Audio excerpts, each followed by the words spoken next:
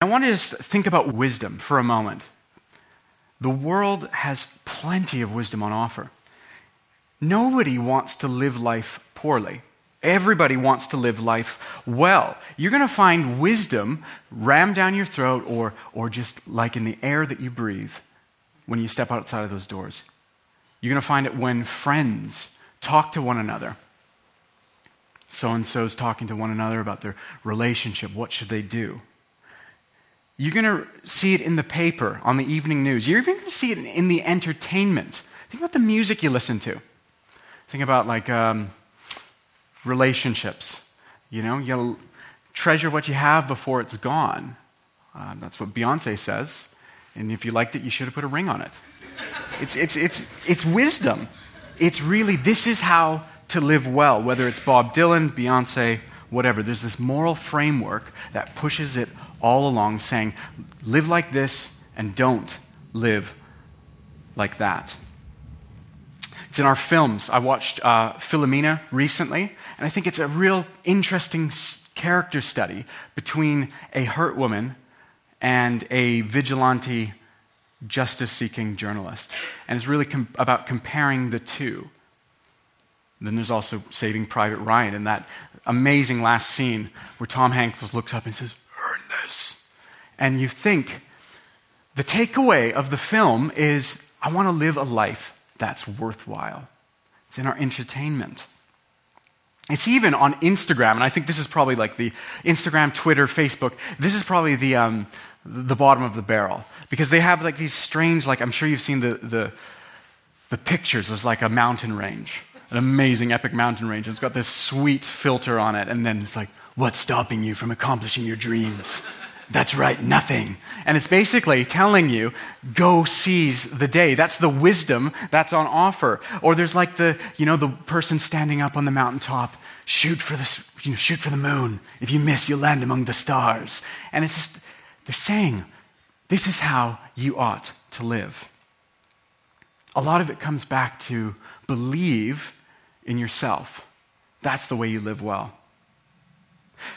The world's wisdom, it's on our computer desktop backgrounds, it's on our Instagram feeds, it's on Twitter, it's in our Facebook, it's in the films we watch, it's in the music that we listen to. It's everywhere. But the Bible has a lot to speak about how we should live. And interestingly, in a sharp contrast from the way the world portrays wisdom, the Bible consistently paints wisdom in two paths, two ways: black, white, light and dark, life and death, blessings and curses, righteousness and unrighteousness. But sometimes the wisdom that we see in the Bible doesn't seem to be working. And that's where this psalm comes in. What happens when you are doing what's right and it doesn't seem like it's working out? It seems like you're doing what God says promises blessings, and yet you find curse. You find curses. You find it doesn't go well for you. And that's the backstory for this psalm. If you've got it, you can turn there. It's in Psalm 52. And to structure this message, I'm just going to be using a cheesy little wisdom slogan. I'm not sure if you've heard it: live, laugh, love. Basically saying, just do what you like, enjoy what you can, and love what you will, because that's the way you want to live life. But the Bible paints a different picture from this psalm. And the backstory, I'm not going to read it out, but you can see there right up where it says 52. It says, to the choir master, a maskil of David, when Doeg, the Edomite, came and told Saul, David has come to the house of Ahimelech. There's a whole backstory, and that description there is in the original Bible. It's inspired scripture. And so it tells us we should understand what was going on to make sense of what the backstory is, to make sense of what the psalm is saying. And the backstory is that David has just been anointed king. And Saul has been passed over. Saul is seeking to eliminate David as a rival. His suspicion, his jealousy is driving him to a murderous rage, and David is on the run. David is helpless. He doesn't even have a weapon at this point. He's hopeless. He doesn't have a view of the future. He's harmless. As I said, he's got no weapon. He's got no friends. He's alone. And where does he turn up? He goes to the only place he can go. He goes to church. He goes to a tabernacle that is at Nob. And he goes to the priest Ahimelech. And he says, "Do you have any bread?" And this is when the priest gives David and his men the bread of the presence. But it says there was a man there. There was another man at church that day. And we don't know what he was doing at church. We don't know if he was there seriously, if he was fulfilling vows. But another man's there named Doeg, the Edomite. And some of you have asked me about names and all that kind of stuff. And there's a joke now that I'm going to call our first son Daniel Jr. Daniel Jr. Skeed. We're not going to call him that, but we're certainly not going to call him Doeg. I don't think you've met a Doeg, but we're going to learn a bit about Doeg and not just why he's got a really weird name to our ears. Doeg is high up in Saul's trusted circle. Doeg is called the master of the king's herds.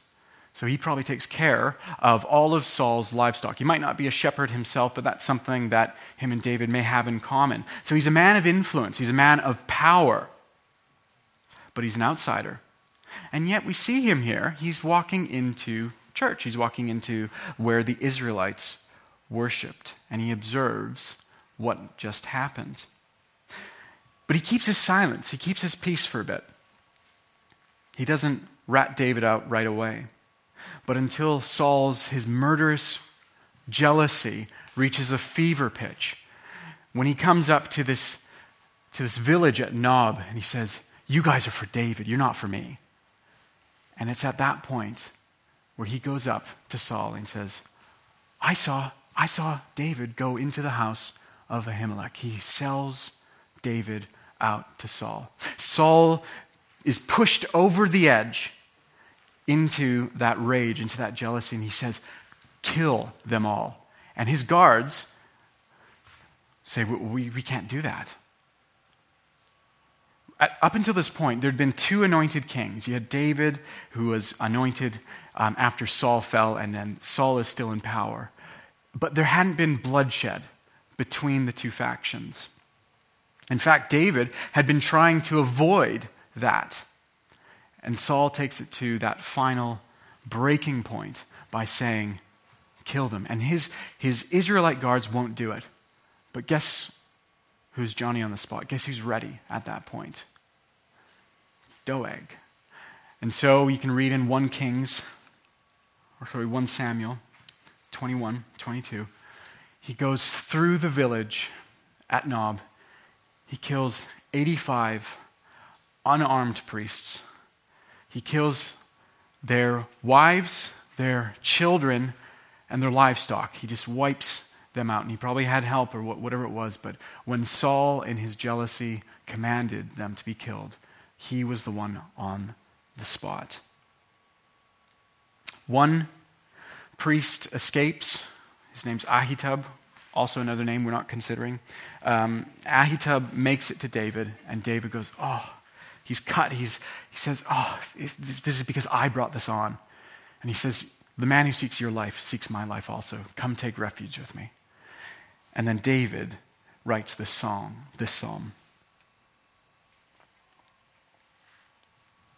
He writes about the wisdom. How are we to live when it seems like it isn't working well for people who want to live according to God's way? How are we to live when the righteous seem to be persecuted? How you live shows what wisdom you're trusting in. We can see here, it comes up right in that first verse. "Why do you boast of evil, O mighty man? The steadfast love of God endures all the day." Why do you boast of evil? That's one way of living, trusting in that and making that your stronghold. "O mighty man" is probably a bit of a taunt It's the word for a warrior, but as you see here, as I've just shared, he wasn't much of a warrior. He just was a thug. And on the other hand, David says this, the steadfast love, God's loyal covenant love, his unfailing love, his grace endures the whole day.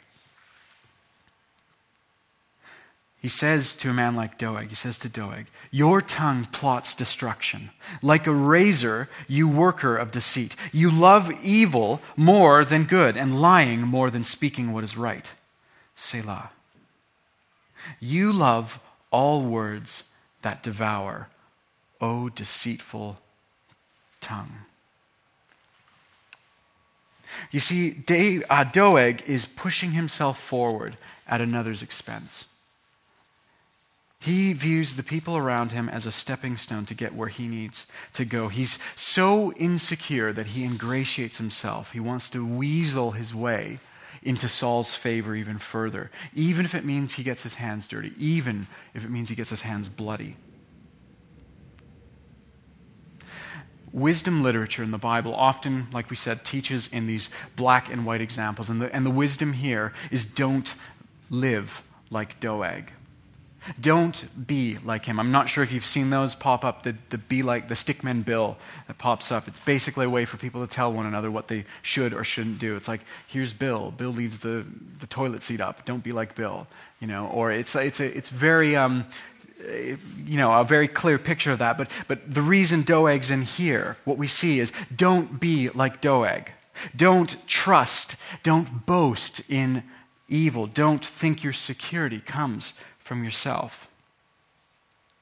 And if we look around, we see Doegs everywhere. People who terrorize other people. You got dictators, you got abusive rulers and authorities. You've got greedy individuals. You've got greedy corporations who squeeze the helpless for everything they can get. But doesn't it also refer to regular people like you or me? People who might want to put themselves ahead at someone else's expense. People who, we may not say we love lying words, but we'll twist the situation. We'll massage the facts a bit to put ourselves in a better light. We might want to push our own agenda, use other people as a ladder to climb up onto, but the Bible says that this isn't living wisely. This isn't the way to live. That's Doeg's way of life. Don't be Doeg. The other way, as we will go into, it's trusting in God's grace, resting in his mercy, not relying in what you can do, but trusting in what he has done. And it becomes more clear as we read through. Verse 5 says this, but God will break you down forever. He will snatch and tear you from your tent.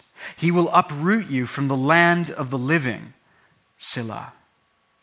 The righteous shall see and fear and shall laugh at him, saying, see the man who would not make God his refuge, but trusted in the abundance of his riches and sought refuge in his own destruction. The second indicator of what kind of wisdom you're living by is, what do you laugh at? What gives you joy?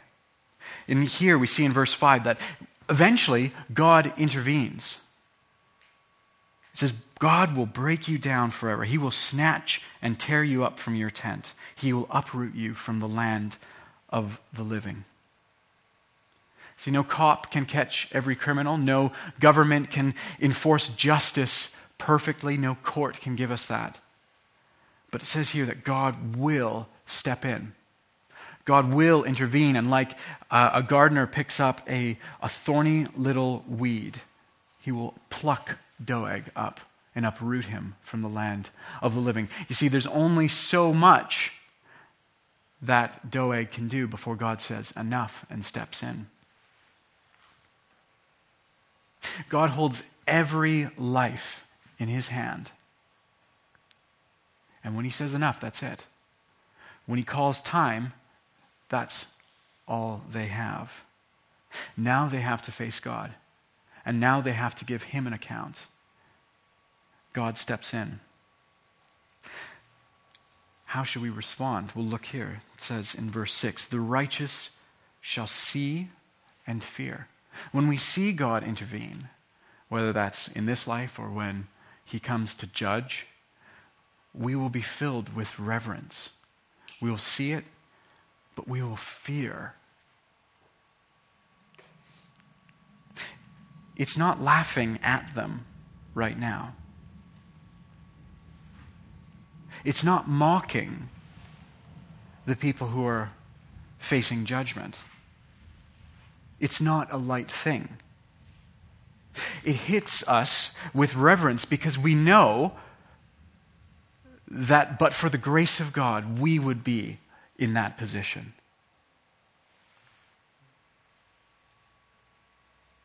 And because it's become so apparent now that the way of living, that the things that they trusted in are so inadequate that it's become laughable. We become joyous because there's no more oppression. Aren't you going to be happy? I'm going to be really happy when there aren't human traffickers around. I'm going to be ecstatic when children don't die in the womb before they get a chance to breathe. I'm going to be jumping for joy on that day because justice will have come. But it's not laughing at people. It's not laughing at people under that justice. It's not mockery. It's gladness that God is making things right. And so the question is, what's going to cause you to rejoice? That shows the wisdom you're living by. Paul puts it this way, love rejoices with the truth, but not in wrongdoing. We are going to cheer someday louder than the sports fans and the people at the concerts do. We're going to cheer louder than them when God's justice is enforced. There's the English writer Douglas Adams, and I think this story that he shares that happened to him, he says, I think it expresses beautifully the English temperament, which is an inability to deal with awkward situations and not knowing what to do. And I find that great because I tend to have awkward situations follow me around, and then I get to see how you English people react to that. So Douglas Adams, 1976, he's in Cambridge. He's catching a train. He turns up early. He got the timetable wrong. He turns up early to catch his train. And he goes, oh man, I've got like 25 minutes. So he walks up to the newsstand. He picks up a newspaper, packet of biscuits, and a coffee. And he goes and says, okay, we kill some time. He puts his packet of biscuits down, opens up his newspaper, starts sipping his coffee. And across from him is just an average bloke, guy in a suit, respectable dude, also reading a newspaper, also drinking his coffee. He thinks nothing of it until this man looks down at his packet of biscuits and opens it up and proceeds to take one of his biscuits and then eats it. And Douglas Adams says, what am I going to do? I've got no training. My British upbringing has given me nothing to deal with a situation like this. And so he thinks, well, what am I going to do? Well, okay, so he looks up. He's I can't talk to him about this. So he reaches down, grabs a biscuit, and then picks it up and looks at him and enjoys the biscuit and goes back to reading. And then the man across from him does it again. Reaches down, grabs a biscuit, dips the biscuit, eats the biscuit, and he's like, oh no. Well, I can't bring this up now because it's gone too far. So he takes another biscuit and then starts doing that. And they go back, they trade biscuit for biscuit until the whole pack is gone. The businessman's train comes, he folds up his newspaper, takes the empty packet of biscuits, finishes his coffee, runs off, and then catches his train. Douglas Adams waits a bit longer. He sees his train has come in. He folds up his newspaper, gulps down his coffee, and finds his packet of biscuits unopened beneath his newspaper. And he says the best part of it is knowing that for 25 some odd years, someone has walked around England or Britain without a punchline. He knows the punchline. Do you know that there are people walking around this city who are living an unfinished joke? They're waiting for a punchline. Yes, there are people that walk around that actually think their security comes from their possessions and what they can draw to themselves and the people that they relate with and what they can earn and the people they can influence. They actually think that that will give them security, will give them purpose. They think that's wisdom. That's laughable. That's a joke because that's the very thing that threatens to destroy them. You see, we're not going to laugh at these people today, but we can see that this is trusting in wisdom that's going to let them down. It may not seem that way today. It may seem like they're doing quite well. It may seem that they are very happy, but one day that great crash is going to come. Jesus puts it that way in Matthew 7. He says, there are two ways to build your house, two places to build your house. And both of them seem fine until the rain hits, until judgment. And then the foundation gives way on one. Are you a joke awaiting a punchline? Are you living your life in a way that people will say they're building well, they're building securely? Do you have a foolish self-trust that will lead to self-destruction? Or do people around you have that? They need to know what God says. They need to know the wisdom of how they ought to be living. Maybe a great picture of this, I had to look this up for work, in an abandoned nuclear silo in Kansas, deep beneath the ground, between meters of concrete. People are building luxury survival condos. Because what's better than surviving a nuclear holocaust or a flood or a zombie invasion than surviving in luxury? And so in this luxury survival condo, and there are people who are building this and they're actually trusting in this. They're putting their money into this and they think this is going to make them safe.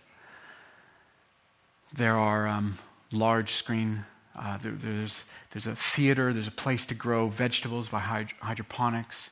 And even in your rooms, because remember, you're deep underground, there's no light, no natural light. Instead of windows, you've got large LCD screens which show you pictures of the outside world. Pretty little farms and mountain vistas so that you don't feel like you're beneath layers and layers of concrete hiding for your life. It's a picture of what we will go to, the lengths we will go to make ourselves safe. You see, this is the kind of life that's missing God's intent for it. It's missing God's wisdom on how to live well. And the last thing we're looking at is love, because this shows really the wisdom. This is the fundamental thing. What you love, what your heart is set on, shows the wisdom you're living by. David continues after verse 7. He says in verse 8, "But I am like a green olive tree in the house of God." Picture that, a beautiful, flourishing, fruitful olive plant bearing fruit in the house of God. And this is how the Bible's wisdom pictures the life as God intends it to be. Life as God intends it to be. It pictures it as a fruitful, green plant, flourishing. You can remember Psalm 1. This is how the wise live, and they're like a tree that bears fruit in every season, and their leaf never withers. On the other side, we see Doeg. We see that he not only boasts in what's evil, he not only does it, he's proud of it. He flaunts it. He throws his weight around. He's crafty. And it says most damningly in verse 3, you love evil more than you love good. What his heart loves shows the wisdom he's living by. You see, we're going to be frustrated in trying to live wisely, frustrated in trying to live well, until we recognize that the problem is our heart. And what we love shows so clearly whether we're living for God's wisdom or whether we're drowning in our own folly.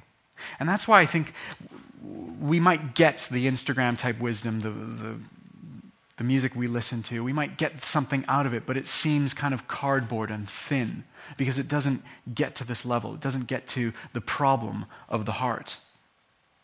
It has a quaint ring about it, a slogan, but it has no power to change. It's a half-truth, and it's wholly unhelpful. It's like painting a crumbling wall with another coat of paint and thinking, that's fine. No, it's foundationally insecure. It's like offering plastic surgery to a cancer patient. The problem goes much deeper than the skin. The world's wisdom can't change us. The world's wisdom can't satisfy. It can't help us live.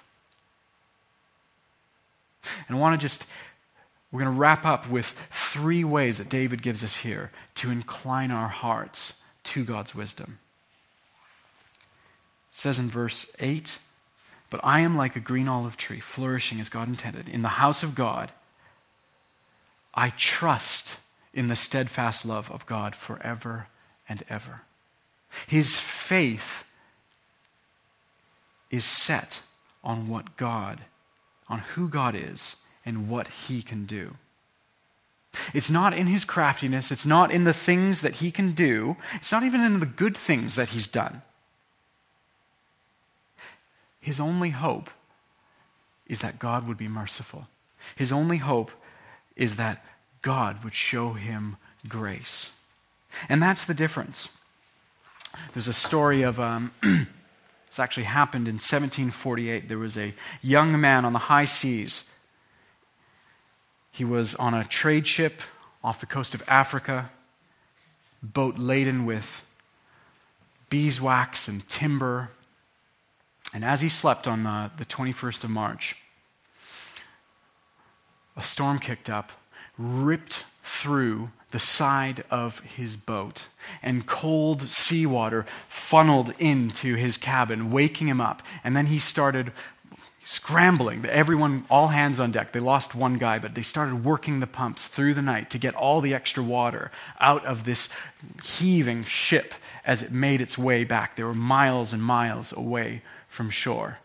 Now, this guy wasn't a good guy. In fact, you would say, if you met him on the street, he's probably a little more like Doeg than like David. He would have been, how do we say it, just promiscuous as a sailor, frequenting brothels. I think even a prostitute once took him up for swearing too much. If you think about that, if prostitutes are taking up a sailor for swearing too much, that's pretty low. What was worse is that he was involved in the slave trade. This was before it was outlawed, some 60 years before. And he was even a captain, which means that perhaps he would have been involved in horrific abuse of slaves, especially the women. And sexual abuse would have been, it's not definitive, but it was probably would have happened. A man who would have deserved no mercy from God. And yet as he's pumping frantically for his life, trying to get the seawater out, he gets completely exasperated at one point. He says, well, if this won't do, then it's all down to the mercy of God. We'll have to trust in the mercy of God, he's saying. And he says that word struck him like an arrow because it was the first time in years, in his whole life, in his 22 years, that he had actually trusted in God's mercy, that he had put himself only on what God would show him in his mercy. And he changed. He started changing. He became he became a better person. He converted. His name's John. His last name's Newton. He started campaigning against the slave trade that he was involved in, eventually seeing success. He became a pastor. He wrote hymns which we know and we sing today. He was changed because he trusted in the mercy of God only. That was when the turning point came in his life. See, that's the difference between David and Doeg. It's not that David is a model Christian, a model spiritual person. It's that he trusts in God's steadfast love only. If you can get to the point where you can say that is your trust, that's when your life will change. And even reading what you wrote, or what Andy wrote in Salt this week, about the difference between Augustine and Kurt Cobain. What's the difference? Both of them found the end of themselves. One of them trusted in God's grace. That's the difference. That's the way we can flourish. You see, God knows you're not all that. God knows I'm not all that. The person who needs to figure that out is us. The person who needs to figure it out that we can't rely on what we can do. We can't trust in ourselves. We can only trust in Him alone. The person that needs to figure that out is us. And the second way, his heart is shaped by gratitude. His heart overflows in love for what God has done. Jesus says that if you're forgiven much, you love much. Verse 9 says this, I will thank you forever because you have done it. I will thank you forever. He recognizes there's no difference between him and Doeg. It's because God has shown him grace. David did nothing to earn it, to deserve it. You know, in fact, David is he's not a great picture, is he, of faithfulness. Towards the end of his life, he seems to waver and he falls into failure. But the difference was he trusted in God. He trusted in God's grace. And you see, David is probably looking forward. He knows, he says, I will thank you because you have done it. What's he looking forward to? When Doeg dies? When Doeg's judged? Yeah, in a way, but fully and finally, when God intervenes. When God steps in to deal with injustice, we see that so clearly at the cross. It's out of focus here, and it's fully in focus when we look back at Jesus' life. That's the only way a just and holy God could accept us into his presence and pay the penalty that we deserved. Shouldn't we be more thankful? Shouldn't we be more grateful for what God has shown us in Jesus Christ? You see, I'm just amazed. My hands will never bear the scars my sins deserve. My side will never be pierced. My back will never carry the sicknesses and the sins which I deserve. And yours won't either. I won't carry the marks of my shame. You won't. You know, even our righteousness, Jesus' righteousness is credited to us. The best I can do when I think I'm doing perfectly, it still falls short. And yet Jesus covers me completely. Shouldn't we be more grateful? Shouldn't we be the first to say, thank you, Jesus, you have done it. I don't bring anything to salvation but the sin that made it necessary. And everything I do now is a response to the grace which he shows. Thank you, Jesus. And the last thing which David would say, if we want to incline our hearts to wisdom, we got to trust in God's steadfast love, his grace. We've got to overflow with love and gratitude for what he's done for us. But it's there in the last half of verse 9. He says, I will wait for your name, for it is good, in the presence of the godly. His heart is full of hope. I will wait for your name. You see, with God's people, David is waiting for God to step in and deliver. You see, unlike Doeg, who takes matters into his own hands, David has set his hope on God and what God's going to do. Now, it's a bit of a funny way of saying it. I will wait for your name. I've never waited for someone's name. I've waited for people, but I think if we look back to how a name is used in the Bible, it represents everything that person's about. their reputation, their honor, their glory, when we think about God, is contained in his name. And of course, God's name, he's a righteous God, he's a holy God. He can't tolerate sin. And yet when we see the injustice in the world, when we see, even when it seems like the righteous aren't prospering, we can say, God, your name isn't being hallowed on earth as it is in heaven. We need to wait for his name. David needed to wait, and we see part of the fulfillment. We see what God did at the cross, but we are looking forward to a day when the name above every other name causes everyone to bow. In that day, there will be no injustice. In that day, there will only be righteousness and truth and love and joy. But until then, we are waiting. We are waiting for when the name of Jesus is revealed and he sets up his kingdom in finality, and nothing will threaten that.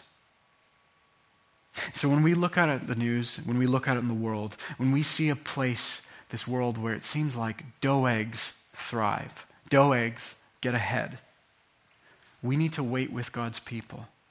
He's delivered us from our sins through Jesus, and he will come and he will set this world right. That should give us hope.